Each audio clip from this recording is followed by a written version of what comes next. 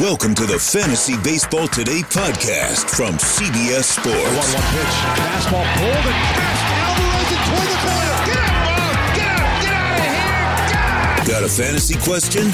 Email fantasybaseball@cbsi.com. Get ready to win your league. Where fantasy becomes reality. Now, here's Adam, Scott, Heath, and Chris. Fantasy Baseball Today starts right now. I am Chris Welsh. That is Scott White. Thank you for tuning in. And Andrew Heaney is a beast. We talked about him last week, Mr. Scott White. Andrew Heaney tallied a career-high 14 strikeouts over 8 innings on Tuesday. Gave up 1 run against the Angels. Got a win through 20 of 28 first-pitch strikes. Only 63% owned in CBS. We talked him up. Now he's doing all the business, Scott. Yeah, this was the upside we were talking about. Now, this was not the Rangers A lineup he was facing. It was the first game of a doubleheader. But, you know, it had Willie Calhoun in it. It had Hunter Pence. It had some major league hitters in it, right? Yeah, let's not get excited about Andrew Heaney. This is the guy. Well, I'm just kind of responding to some of the feedback. There have been plenty of fake outs from Andrew Heaney in the past. Sure. Let's just say that. But to put it into context, 14 strikeouts, no walks in a start. The only other pitchers who've done that this year, they're all guys we consider best of the best among starting pitchers. Chris Sale, Justin Verlander, Garrett Cole, Walker Buehler. I can't read my writing here. It's 6 guys basically of that ilk, though. And now Andrew Heaney is. Do you have like that Dr. Scribble writing? The amount of times like my wife has given me a grocery list and she hasn't texted to me, and I take it and I go, I don't know what jibber jabber is. Please text this to me. I don't know what you wrote. Do you have that type of writing? Yes, there are times I cannot decipher my own writing. What would you try to decipher? It's Scherzer and Bieber. Okay. Those were the 2 names. All right. Yeah. I was going to say, take a guess and a stab at what the deciphering, if you were decoding your own writing, what that would be. How rest of the season comfortable are you with Andrew Heaney? I mean, that outing, to your point, it's not the A lineup, but there are positives with no walks, 20 of 28 first pitch strikes. I mean, he was really commanding the zone. 22 swinging strikes. He has 3 games now, 3 starts, and he's only had 12 because he spent so much time on the IL. 3 of his 12 starts, 20 plus swinging strikes. Clayton Kershaw doesn't have a single start with 20 swinging strikes in it this year. So that kind of puts it in perspective. That's rare company that he's in. When you do that in a game, it's like among the best swinging strike totals for any pitcher all season. And he's done it 3 times, Heaney has.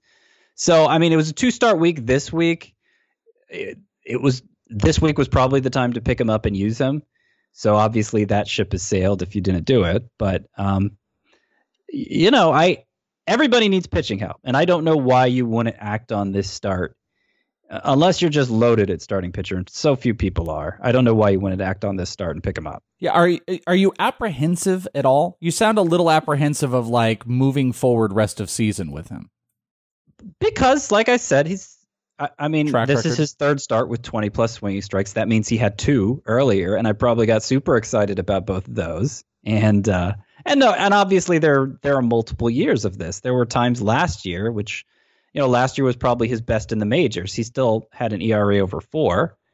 But he was probably rostered for most of the season, and he was somebody I liked to take another step forward this season. Now, injuries have prevented that from happening, but it's not over yet. There's 6 weeks to go. Maybe he has such a strong finish that he's one of the most buzzed about starting pitchers heading into draft season next year. A guy who, is on everybody's breakouts list or whatever. I think he has that kind of potential. Obviously, I don't have a crystal ball, but among the pitchers who are owned in less than 70% of leagues, I don't think there's an obvious candidate to get more excited about than Heaney coming off this start. Okay, let me do this then. I'm going to even jump down our show sheet notes here, and I've got a section of middle of the pack starting pitching, because I think this is important with Andrew Heaney, because this is the type of guy, if we're truly only sitting at a guy that's 63% owned, obviously people would be jumping to the wire after that start. Here's a couple of middle of the pack starters from Tuesday that went off, and one who's higher owned that struggled a little bit. Steven Matz, who's 78% owned, went 6 1/3, gave up a earned run, struck out 7. 5 of his last 6 quality starts. He has 5 of his last 6 starts are quality starts, including a complete game shutout. He's got Atlanta. A couple more. Brad Keller, who's 73% owned. These are all players more owned than Andrew Heaney. Went 6, didn't give up any runs, walked 2, struck out 4. He's got 8 straight games of 6 or more innings and 6 quality starts in that time. Michael Pineda, 80% owned, but only 50% started, which I thought was interesting. Did give up 4 on Tuesday, went 7, struck out 4. The first time in 7 games giving up more than 3 earned runs, and he's got 5 quality starts. And then the last one I throw to you, Aaron Sanchez, who has owned more than any of those guys, 83% owned, had kind of a dud, only went 2 1/3, gave up 3 earned runs, I believe, only struck out, he walked 2, struck out 1, and he only had 46 total pitches in the game. So I threw out a lot at you here. Those 4 pitchers compared to Andrew Heaney, would you own Heaney over any or all of those guys? I think Heaney has the most upside of this group. I am including Aaron Sanchez in that, who I think, he fit the narrative so well of pitcher known to have talent goes to Houston, and oh my goodness, he throws a partial no-hitter his first start there, and the second start's decent too. And there were some small tweaks to his arsenal, but it wasn't anything major, and it's not like he was missing a ton more bats, and now his last 2 starts have been pretty much what we were used to seeing from Aaron Sanchez in Toronto. I'm not saying Houston can't figure out anything with him, but there's not clear enough evidence to me that they have. So he's not a big priority right now, Aaron Sanchez. Like I said, I think Heaney has the most upside of this group. We're at a point now in the season where I don't know that selling out for upside is necessarily the right move. Depends on your situation, obviously.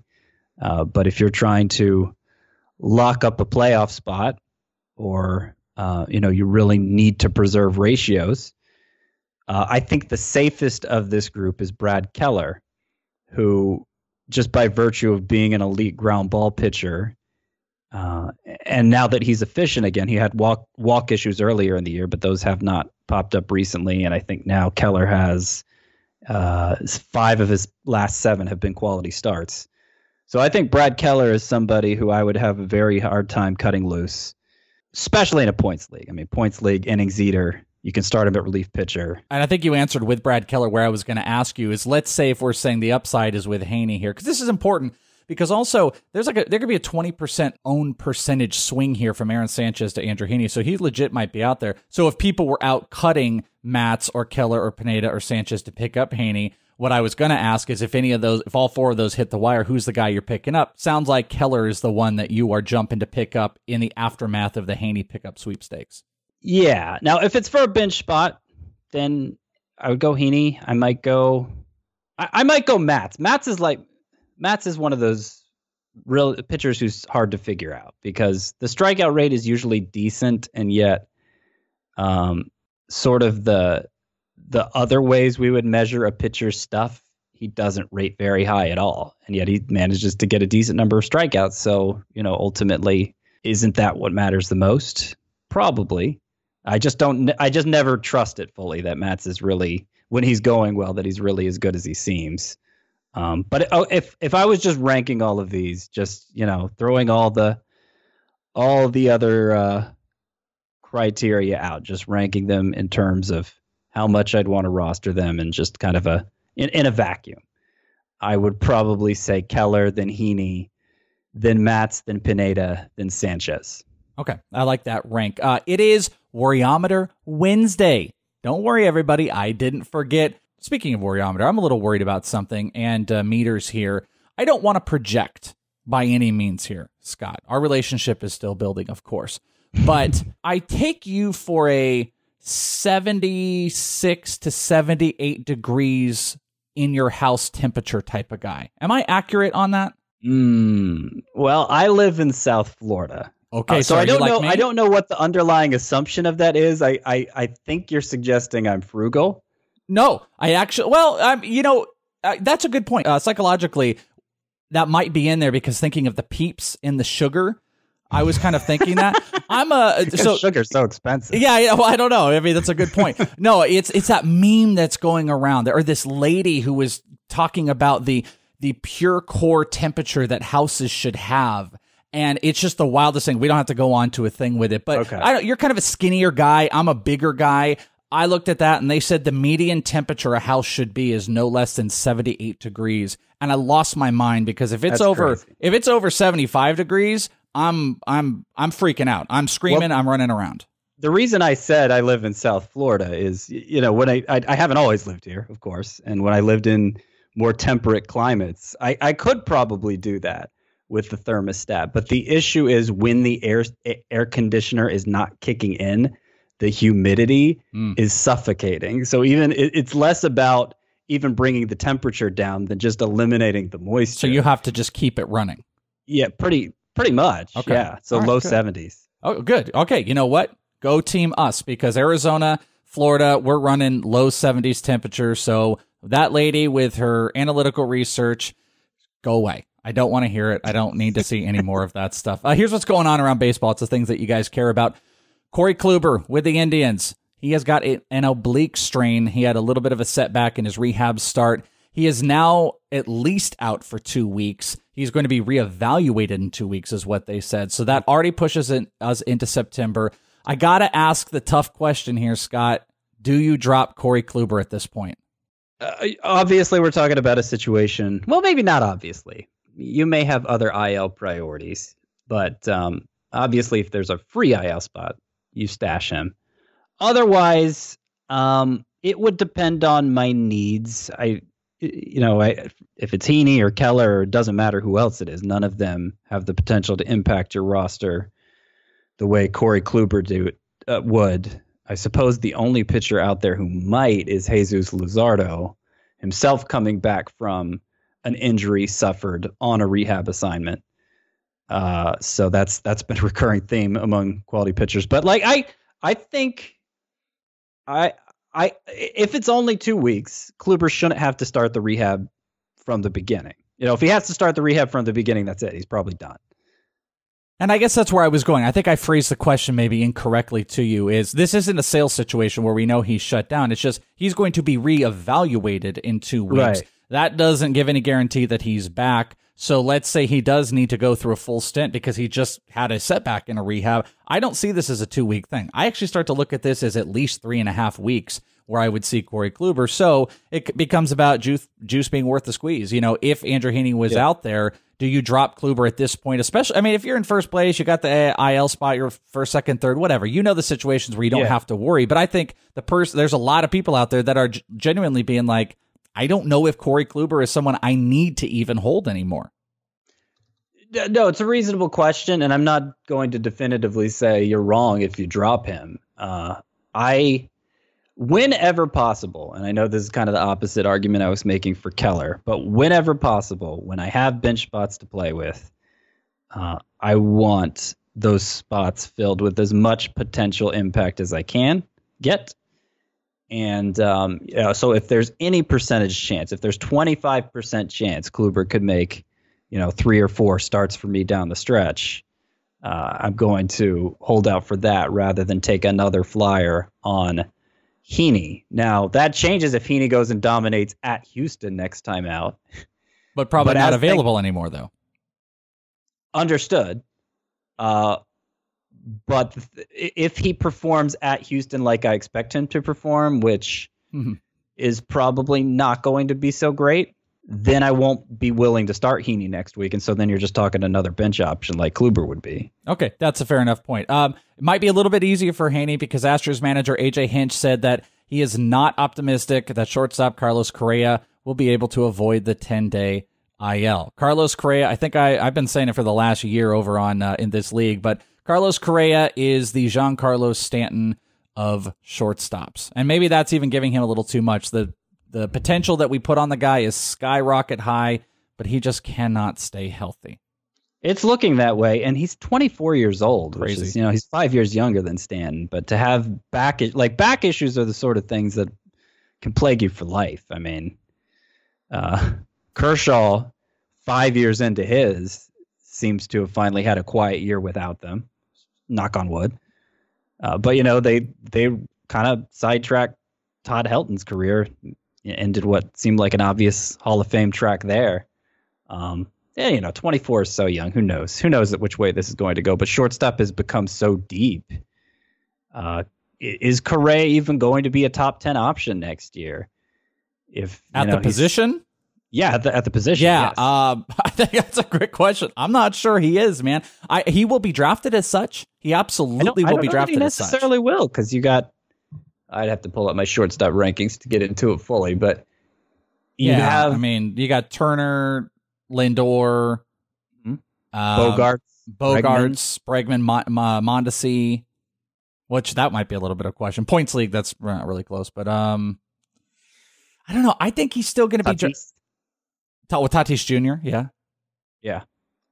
I mean, that's at least 6 for sure, not counting Mondesi that we've done off the top of our head. I'm going to pull it up because I think you'd be surprised who we're forgetting here. Yeah, no, we're definitely forgetting like 2 guys right now that people are screaming. So Ketel Marte and Javier Baez aren't going to be eligible there anymore. All right, so let's just start from the top. Okay. Alex Bregman, Xander Bogaerts, Francisco Lindor, Trevor Story, Trey Turner. That's 5. Yep.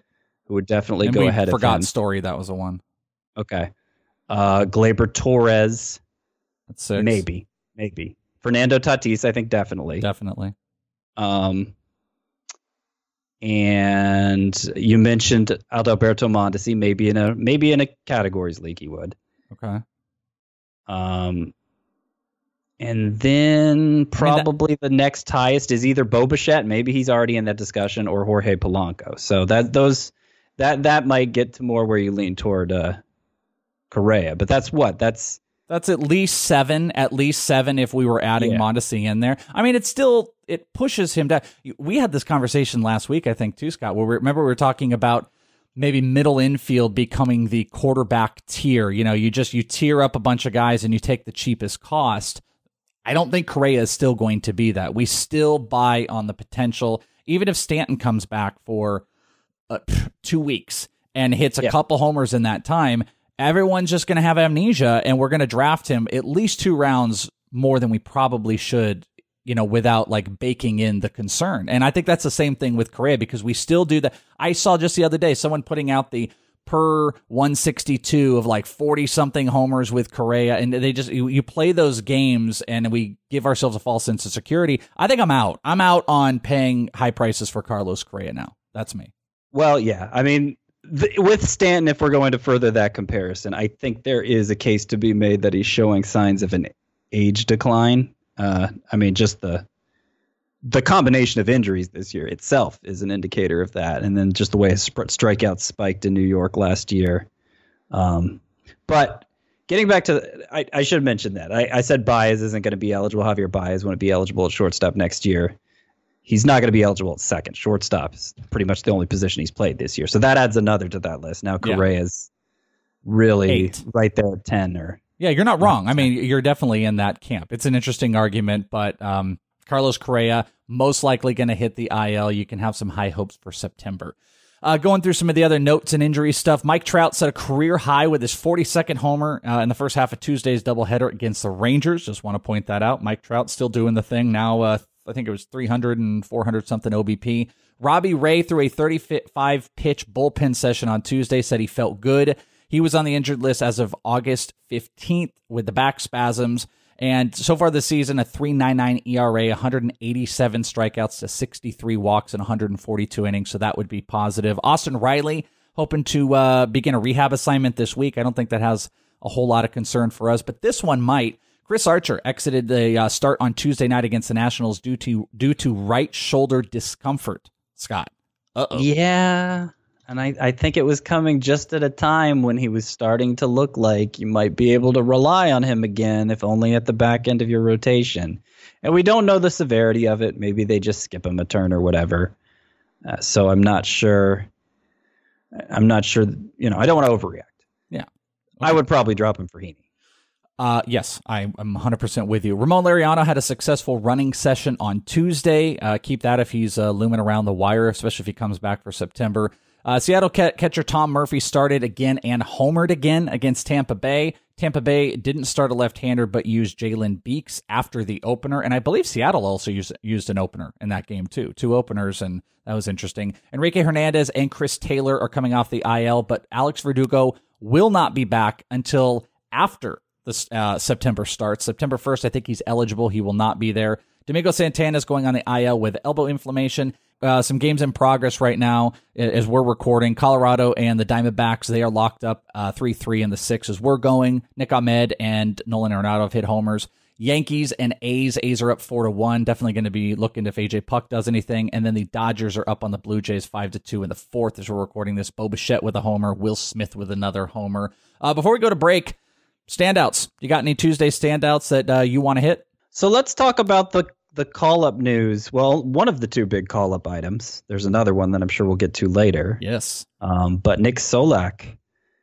called up by the Rangers, started both games of the doubleheader, first at DH, the second at second base. He went 1 for 3 in each of those games, homered in the second one.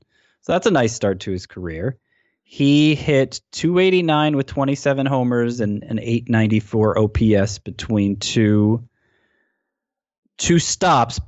He was at AAA both. He got traded midseason from the Rays to the Rangers, and actually that was his 3rd organization. He began with the Yankees, so he's kind of been a hot potato prospect, but a prospect in, not top 100, but just kind of outside of that group where there's some people who kind of question the ultimate ceiling, but the production's always been pretty nice for Solak.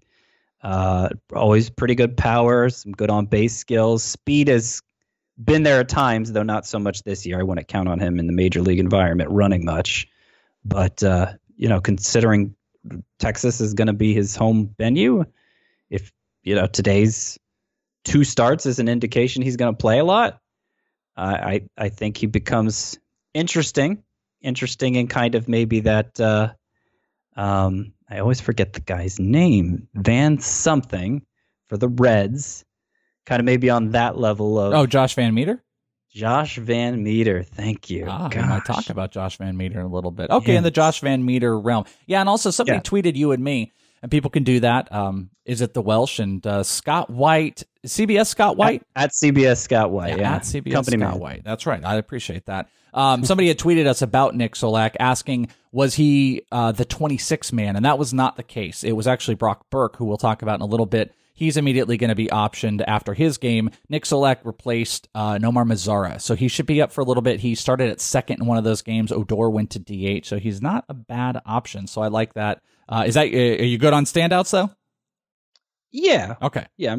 There's more show to come, but yeah, we'll save it. Speaking of which, Warriometer is coming up. Let's take a little break here. We've got Warriometer. We will have more prospects. Bunch of other bombs in here, some deep league stuff, and even some of your emails. So let's hit that break and let's get to that Warriometer Wednesday. True Green is the easiest and most affordable way to get a beautiful lawn. All you have to do is water and mow, and they'll do the rest. Weed control, fertilization, aeration, among others. They'll do all of that so you can do literally anything else. You have better things to do with your free time than focus on your lawn care. Let True Green take care of all the hard work it takes to get a great lawn, while you take care of everything else on your to-do list. You can trust True Green to give you the best lawn because they are the official lawn care treatment provider of the PGA Tour. They offer a satisfaction guarantee, and they have a verified best price promise, which gives you the lowest price with no compromise on quality. Think about how hard it is to manage our fantasy baseball teams. You need all the time you can get to put in waiver wire claims, fab bids, send out trades, and set your lineups. You'll have that extra time when True Green is taking care of your lawn. You do you, let True Green do your lawn care. Visit truegreen.com to get the best lawn at the best price with the best people, guaranteed. Warriometer Wednesday. Am I doing it right, Scott? Does Azer have any other build-up for Warriometer Wednesday? Any sounders? Any things that like nail-biting sound effects or something? Fingernails on a chalkboard? Oh, man. I like it. I love Warriometer Wednesday. You were the one that did want to kill Warriometer Wednesday when I came on. You did threaten it. There's just always so many meters, and I never know how to calibrate them. I never know if I'm being consistent in one meter reading to the next. Okay. Well, in this show, no more thermometers, and we'll just stick with warriometers. We won't really do any other meters. We don't have to worry about that. But how about this? Josh Bell, warriometer, 2 for 20 with 3 walks and 3 Ks. He had that like little tiny thing that happened over a weekend. He started having some high exit velocity, was hitting the ball hard, had a couple homers, but you know what? The second half has been absolutely disgusting. So where are you at on the warriometer, Scott White, Josh Bell? I will put that at about a 5, I think. I finally moved him down in my rankings just today. I had been confidently leaving him there at 3rd overall at first base for me.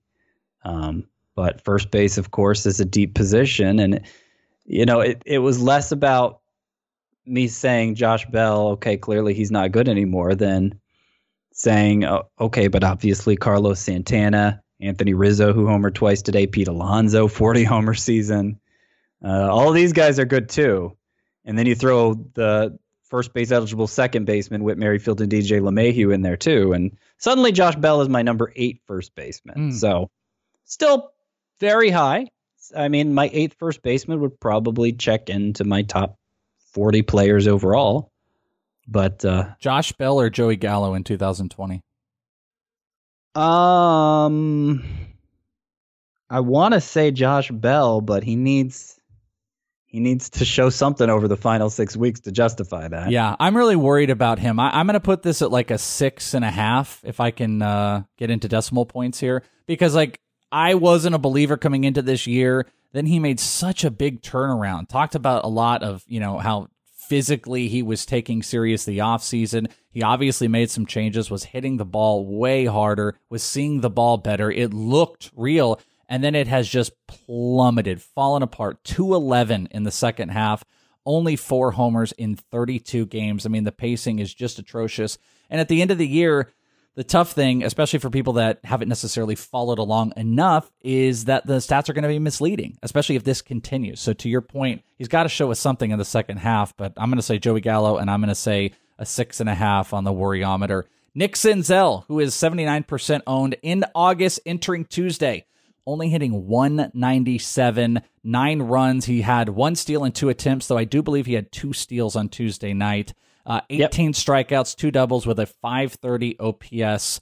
Where are you at worry-wise on Nick Senzel? Like in terms of this season, probably about a 6 or 7. I'm not confident in him being anything more than maybe an injury fill-in for me. In terms of what it means for his long-term prognosis, his ability to meet all the prospect hype. I mean, I think it's way too early to make a judgment there. And he's done a lot of good things. I mean, he just isn't quite hitting the ball hard enough or elevating it enough to deliver on the power the way he'd need to stand out in this environment. But he hits the ball to all fields. The strikeout rate is certainly not high. And he's run more than I expected him to. 12 steals in half a season's worth of games. It's pretty nice. I've seen a lot of Nick Senzel. I've mentioned this before, the Reds complex. I've lived 10, 15 minutes away from it, so I've gotten to see him, out in spring training, working with Taylor Trammell at the time in the outfield. Super talented, hits the ball hard. I'd also say there's probably a prospect fatigue in here because I think he's a very prototypical type of hitter. I think there's a 2015-ness in him with a high batting average. But this is also the most games he's ever played since being a pro, since 2016. He's up to 87 total games. So you mean literal fatigue? Like I'm saying like... Not we're tired of him, but he's tired. Yeah. Oh, you know what? I think I made that up there, actually. It looks like he played, I just about made that up, 119 games in 2017. He's about 20 games away from that. So when he finishes the season, he'll be into that. But I think there is a literal fatigue that's going on right now with Nick Senzel. And hopefully it's going to turn around. I love him as a bounce back next year. But as far as this year goes, I would say we're probably, what did you say, 6 or 7? I'm at a 7. I kind of hedged and said 6 or 7. Yeah. Okay, 6.5 then. You can do decimal points here. I'll allow it. Malik Smith back in the leadoff spot tonight, post All-Star break, entering Tuesday, hitting .230 with only 13 runs, 11 steals in 15 attempts. a 618 OPS, got 5 doubles and 3 triples. Mallex Smith, Worryometer, where are we at? Probably like a 7, especially now that they called up a potential alternative to Mallex Smith in center field. We are going to talk about him. Yes, and that's not even the other prospect news I was referring to. There's so much. And he, of course, being Jake Fraley. Thank you. Of course, Jake. We're going to talk about. I come up with that name. Yeah, well, we could talk about him right now. I was hoping you'd bail me out. Oh yeah. I didn't know if you were like there's kind of like a cool tension that was going on. Like I didn't know if it was a lead up, but no. Jake Fraley, very big on, hit 298 with a 365 OBP, 19 homers and 22 stolen bases with the Mariners. I believe it's across 2 levels. He really dominated Double-A. AAA, he hit a little bit of a wall, but this dude has got some huge power to go along with his big old beard. I saw him just absolutely demolish one at the Mariners complex out here during spring training. There is big power. A lot of people got mixed up with him because they assumed they saw like him hitting 320 or whatever it was at Double-A, and then when he came down and was about a 270 hitter in AAA, people started to panic. This is a guy I think that's like a 275 2020 type of a player. Maybe even like think Mitch Haniger type of stats. I'm very much into Jake Fraley. I think he's a major pickup right now. And to your point, that's why I wouldn't be I am worried about Mallex Smith. I think I agree with you. I'm at a 7. Well, and a good defender Fraley is. Speed was one of the, even more than the tool, even more than the power, the speed was a tool he was known for coming into this year. And then he's kind of had a nice big power surge this year. So he's interesting. And I don't think Mallex Smith is necessarily, he was great last year, but his skill set isn't a great fit in today's environment. And if he's not hitting 290, he's not really doing anything offensively. And he's far from hitting 290 now. Yeah, and this also could not even necessarily lead to Mallex Smith maybe even completely losing time. It could just push him in the order as well. If you push Mallex down to the bottom of the order, yeah, that's fair. It's not like the Mariners have a deep lineup. Yeah, but it's also not like Mallex Smith is super exciting in the first place. You're just super chasing stolen bases. He's just steals. Yeah, and steals. That's if you need steals, he's useful. If you don't, he's not. I'd almost rather have Rojas with the Diamondbacks than Mallex Smith at this point, even though he wasn't playing tonight. Yeah, it just depends if you need steals. Sure. That's the angle I should have taken in the first place. I like it. All right, last one on the Worryometer here. Matt Carpenter, 76% owned. He sat versus a lefty on Tuesday night, hitting .215 with 11 homers, 51 walks, 101 strikeouts, 14 doubles, 2 triples in 95 games.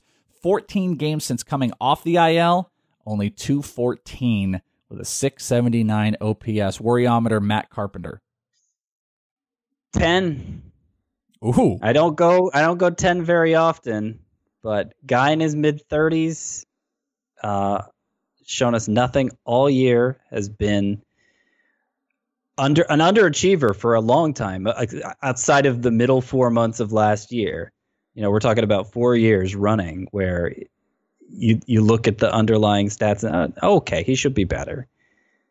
But now I think it's too late. I think it's too late to expect a big turnaround from Carpenter. And I mean that not just from a this year perspective, but I don't see any reason to value him highly going into next year with all the emerging infield options, especially at third base. At third base, like I am totally buying into Gio Urshela, and I can't get him in my top 20 in my rest of season rankings at third base. That's how deep that position is. So Carpenter, no chance.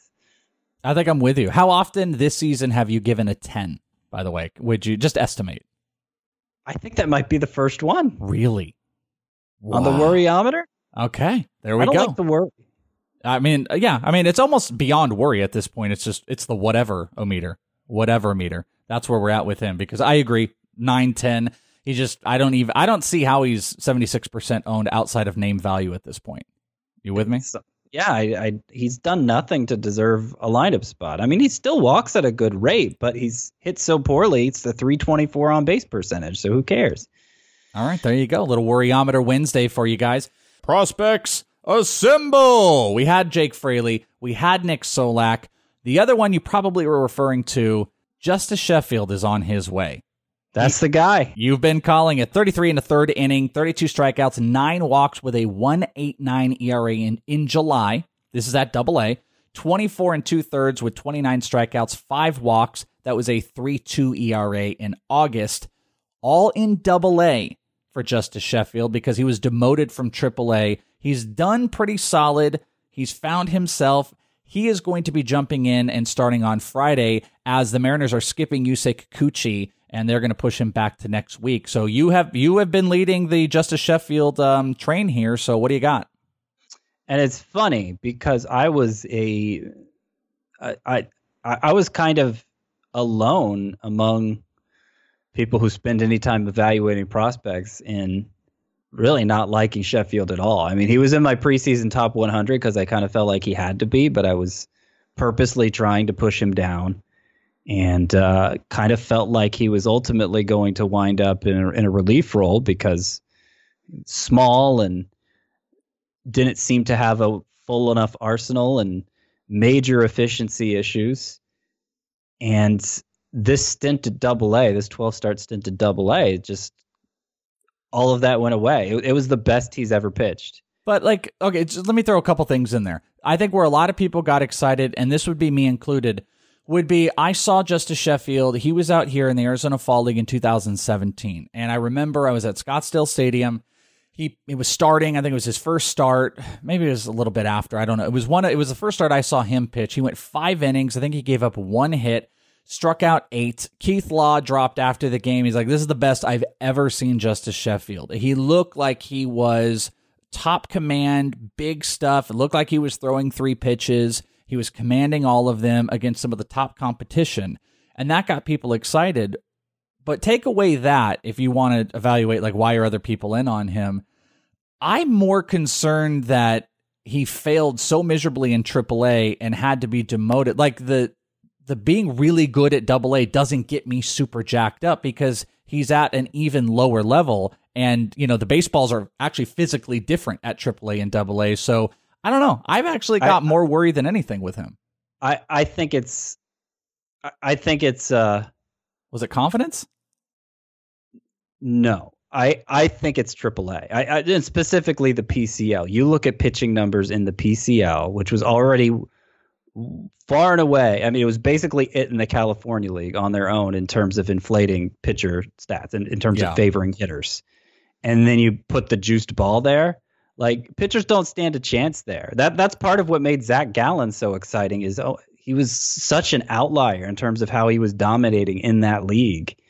But most other pitchers, highly regarded prospects, I mean, they're getting pummeled there. So you're not wrong about the PCL. You are right. The PCL in general is definitely an environment where you have to take, as you would take the Cal League with hitting or the hitting stats in AAA, you have to take it with a little bit of a grain of salt because they're going to get hit up. But I don't know, a guy at this age going down to Double-A, I mean, you want to speculate, but ultimately, at the end of the day, I want to hone back in here because we're kind of talking about how you kind of thought he was on the reliever run. Then he fixes himself in Double-A.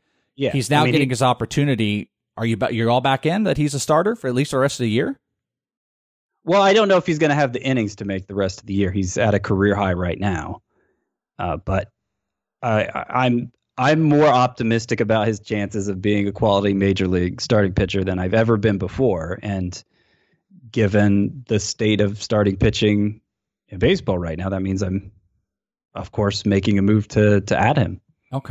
Okay, that's a good. We kind of went all over. I took us in all different places with Justus Sheffield, but we got back to the core issue here, which, he did fix himself in Double-A. I say there's a little bit of cautiousness you have to be there, but there's probably not, too many starts, that you're going to be battling anyways. This is probably a guy that looks a little bit better in points leagues than maybe anywhere else. Am I wrong about that? Do you think you like him in the other formats, or is this a points league guy?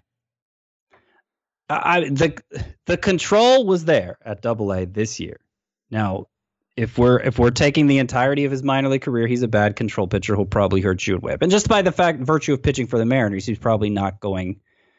I mean, who knows? Wins are so random over a small sample, but the odds are against him being a winner. But but I think he could be an overpowering pitcher, and that's something I want in any format. Okay.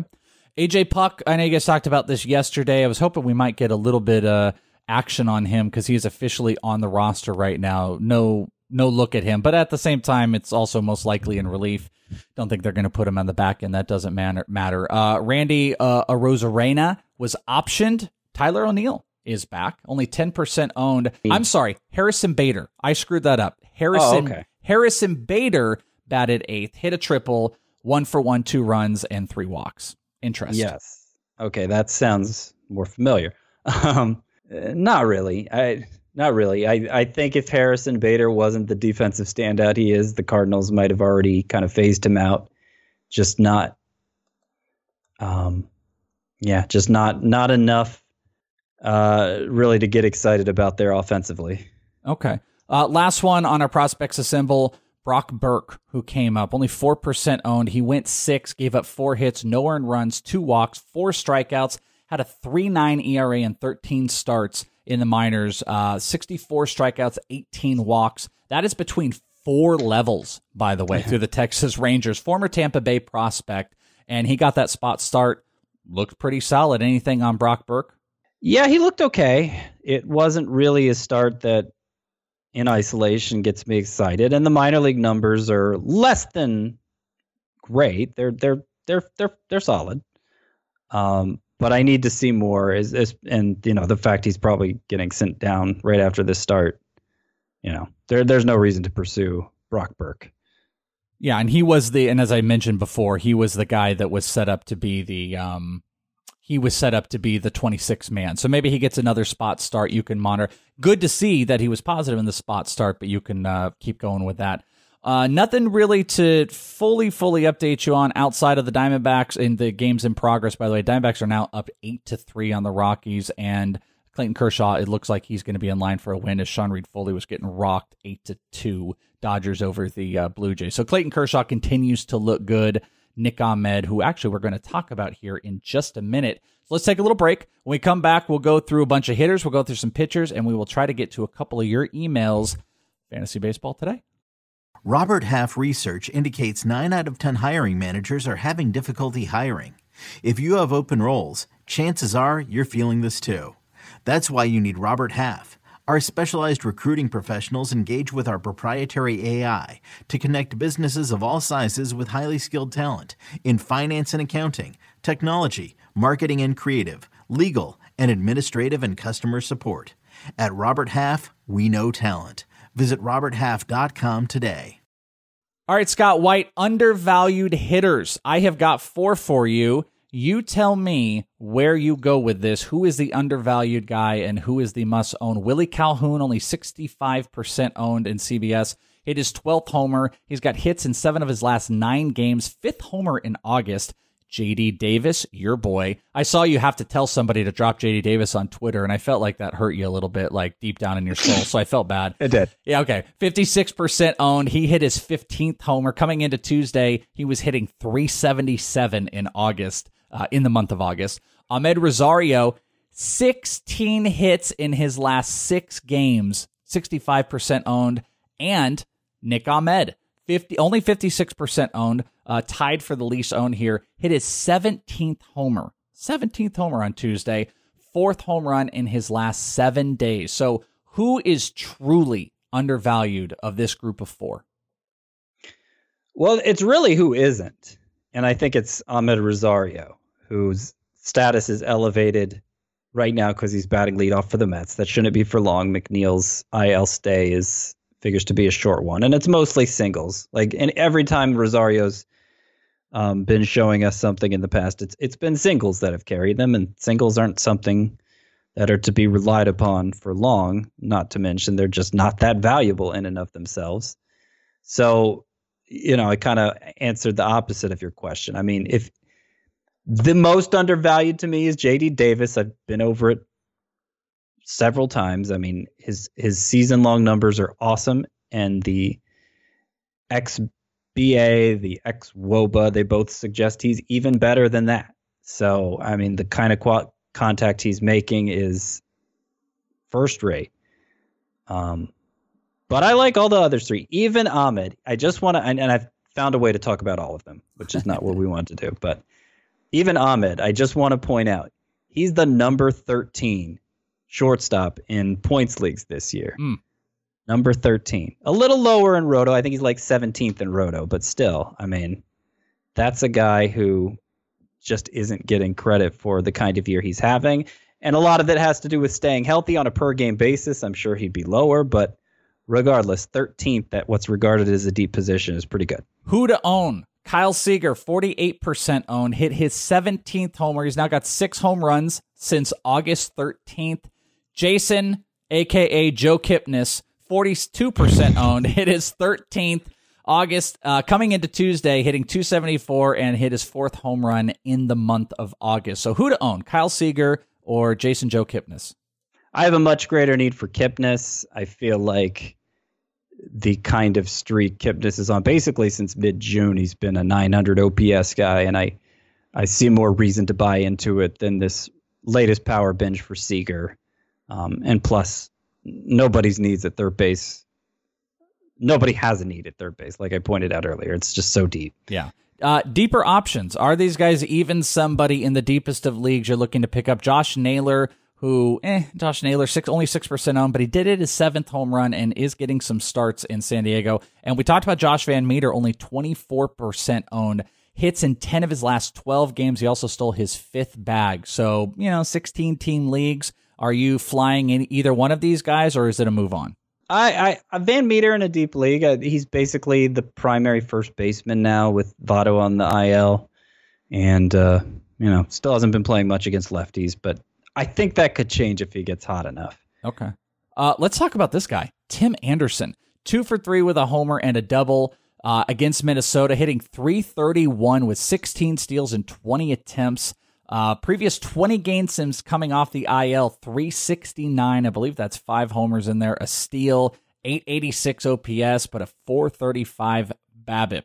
Is Tim Anderson the real deal? Well, this is kind of a going into next year conversation, but he's kind of a little bit of injury, but just an awesome start to the year. We talked about shortstops with Carlos Correa and everything like that. Where is Tim Anderson on the Believo meter? Oh, he's probably about a 3. Like you mentioned the BABIP there. For the season, the BABIP is right around 400. The injury kind of prevented it. He missed so much time with the injury, and I guess he deserves credit for coming back just as hot, but it's kind of prevented that number from normalizing. And the fact he's stolen only 1 base in 20 games since returning, I mean, that's the main thing I want from Tim Anderson, because I don't think he really has the potential to be a 300 hitter. If I were to ask you 2020 Tim Anderson versus Bo Bichette, it's as easily Bo Bichette for you, right? Easily. Okay, easy. All right. Some double dongs on Tuesday. Freddie Freeman hit his 32nd and 33rd. Anthony Rizzo hit his 24th and 25th, just strengthening the position that we know. How about some middle of the pack pitchers here? I think we already talked about those guys, so we don't have to do that. How about we don't do it? How about we go to fringy pitchers? 2 of them for you. Cal Quantrill. I feel like we've talked about him so much since I've been on here, but 58% owned, went 6, gave up 3, struck out 9. He's got 7 straight games going at least 5 and not giving up more than 3 earned runs. He also tied his career high in strikeouts with those 9 versus a guy like Reynaldo Lopez, who went 6, gave up 6 hits, 3 earned runs, no walks, 3 strikeouts. The team ended up, getting rocked a little bit after, but he's got Texas and Atlanta his next 2 starts. So, fringy-ish starting pitchers, Cal Quantrill or Reynaldo Lopez? I would lean Quantrill right now, partly because he hasn't had the chances to let us down the way Lopez has over the years. Lopez had a nice little stretch there right after the All-Star break where he was throwing harder and it seemed like the strikeouts were picking up, but they're back down. Quantrill, the strikeouts haven't been great either, but, if he has more starts like this one, then we'll have to start paying attention. 9 strikeouts, 13 swinging strikes is a decent number. I'll keep an eye on him. Okay. Some deeper league guys. Dylan Bundy went 7, only 30% owned in CBS right now. Went 7, gave up 5 hits, 1 earned run, walked 2, struck out 7. Does have a 5 ERA. He's got Tampa Bay this week and Kansas City next week. Your guy, Eliezer Hernandez, only went 4. 3 hits. Blister. Left with the blister. Left with the blister. Gave up 1 earned run, 5 strikeouts. And I'm even going to throw this guy in here. Alex Young with the Arizona Diamondbacks, 43% owned, a little bit more than Deeper. Went 6, gave up 3 earned runs, struck out 4 in Tuesday's outing against the Colorado Rockies. Deeper leagues, where are you at on these 3 guys?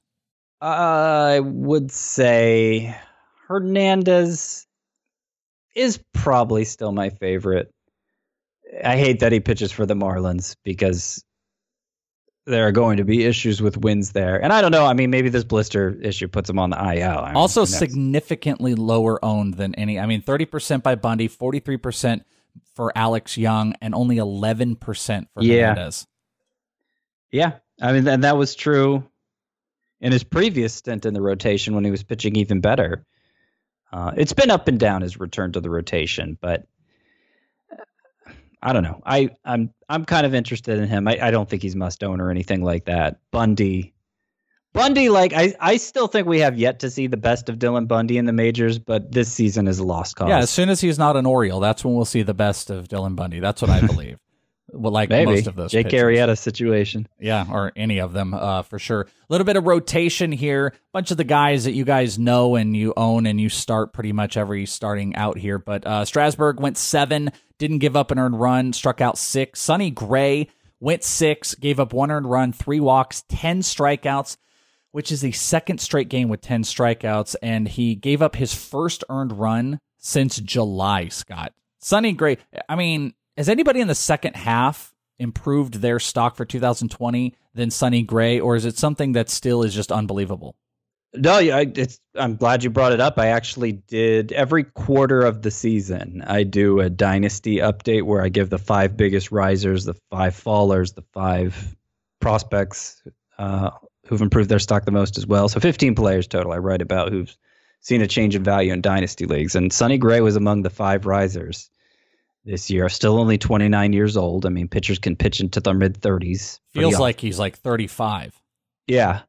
And I think he's kind of, his unfortunate experience in New York where they had him kind of emphasize his breaking ball beyond a level he was comfortable. I mean, it's a good breaking ball, so you understand why they did it. But now he's back to leading with the fastball, kind of has those ground ball specialist mentality, and that's kind of what he was in Oakland. But he's able, when he gets ahead of the count, to put hitters away now with that breaking ball, and it's just kind of made the best of both worlds now. It's a very good pitcher. And it's interesting, too, because he kind of, over the last second, or really the second half of the season, been better than any of the guys we're kind of talking about. Strasburg has been solid. Aaron Nola has been a little up and down. He went 7, gave up 2 earned runs, walked 1, struck out 7. Shane Bieber went 6, gave up 2 earned runs, walked 1, also struck out 7. Wish Azer was here because Dallas Keuchel, who's 95% owned. What's up, everybody? 6 innings. He gave up 2 earned, walked 2, and struck out 7. And Cole Hamels, this one's a little bit more important. 96% owned. He had a rebound game. His last 2 starts, he had combined to go 5 innings, gave up 12 earned runs. But in this one, he went 6, gave up 3, walked 2, and struck out 5. So we're a little bit back to comfortable with Cole Hamels, right? Yeah, I guess. I mean, I wasn't reading too much into the 2 awful starts, except that they were soon after him. He was returning from the IL, and that's always kind of makes for a sticky situation. But, I'm encouraged by this start, definitely. I was talking, I don't want to go on a tangent here because we're getting towards the end of the show, but Scott Bogman and I were talking this week over on ITL about, I want to know what's going on with the pitching coaches or what's happening in Chicago with the rebounds you're seeing of look at Yu Darvish. Yu Darvish is coming back to elite status. Cole Hamels this year has been fantastic, except as of recent. Jose Quintana seems to be turning it around.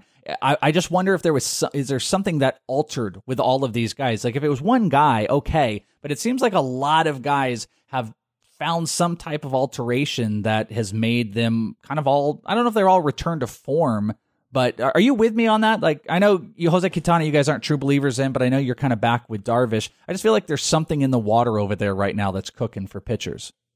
Yeah, I'm not sure if it's a coaching thing or not. It may be. I don't know much about the Cubs pitching coach, to be honest. So, he was just hired this offseason. So I don't know much about him. Thomas, do you know how to pronounce the name even? I don't even know that. And I was born in 1981. My gosh, he could be my older brother. Oh, my gosh. He's 2 years older than me. Yeah. That's terrifying. I know. Really, you reflect on your life when you go that. I don't know. I want to dig deeper. I want to pick around, and maybe we'll come back to that because it seems like there's been a resurgence with Cubs pitching as of late. Maybe that's just me. There has. I mean, you've spelled it out nicely. All of those guys are kind of rounding into form, and Kyle Hendricks has had kind of a resurgent season overall. He's been low key one of the ace of the staff, really. Yeah. By the way, little update, as you said, no doubt Bo Bichette, double dong, 2 homers in this game. Nice. Yeah, so beautiful. Bobo. So 7th home run. Dodgers are still up, and as we're recording this, it's the top of the 6th. Clayton Kershaw looks like he's still in line. He's still pitching and still in line for a quality start in the win, but a little bit of Bobo in there. All right, let's finish off with just a couple emails. You down? Yeah. Okay. Moshe from Brooklyn. Moshe, I don't know. Dear Pete, Fernando, Mike, and Alex. What would that be? Pete, Fernando, Mike, and Alex? Ooh. People with first names on the New York Mets? I don't know. I feel like there's a connection. Like I feel like I almost know it. I'm going to try Googling it here. I'm going to read the rest of this. I love the show, and while I miss Adam, Chris has been doing a great job. Well, thank you. However, unless I missed it, we have not gotten Chris's take on 2 very important topics, and it is a must. Number 1, is Die Hard a Christmas movie? Oh, man, why are you doing this to me?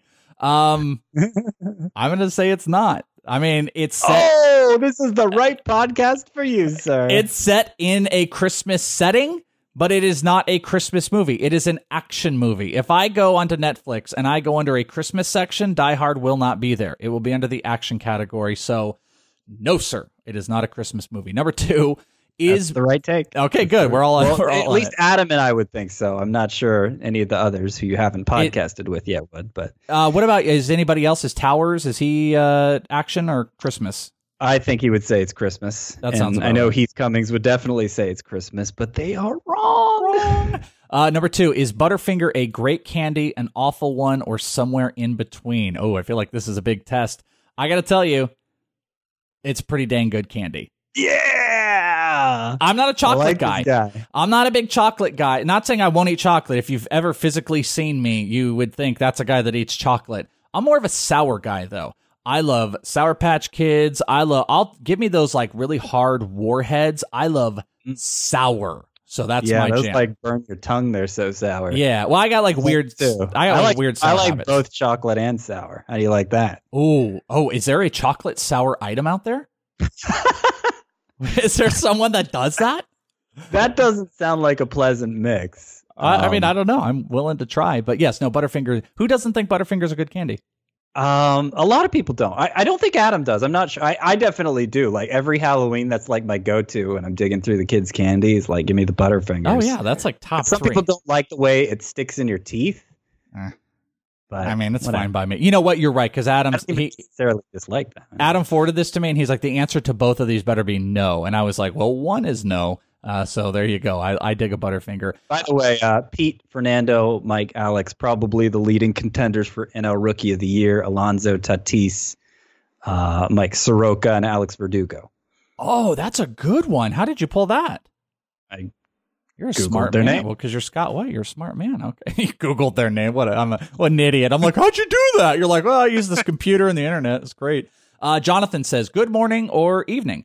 Quick question, with the rosters expanding soon, who are some notable names to stash to help for the fantasy baseball playoffs? Hitters or starting pitchers?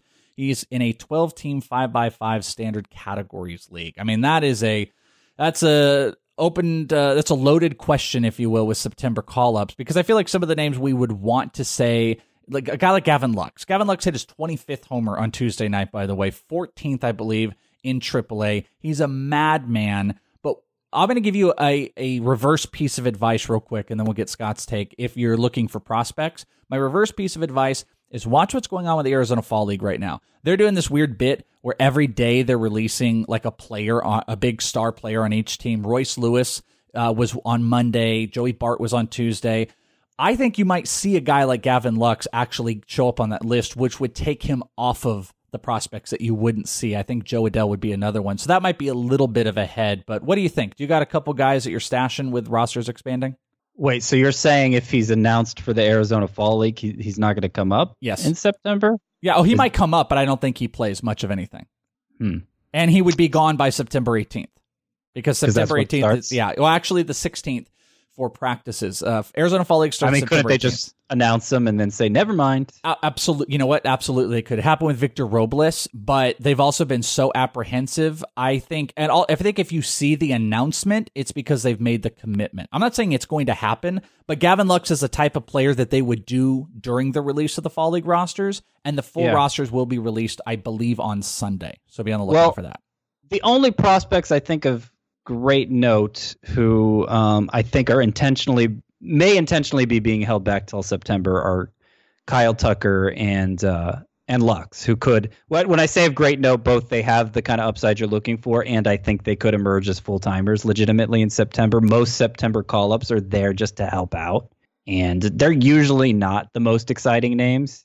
Agreed. So I think it's an overrated well to try and tap. I guess. Carter Kieboom would be another one. I'd say go back up and pick up Carter Kieboom because I think he's a stud, and there's no reason he shouldn't be back up, getting a little bit of a run. All right, two more quick ones.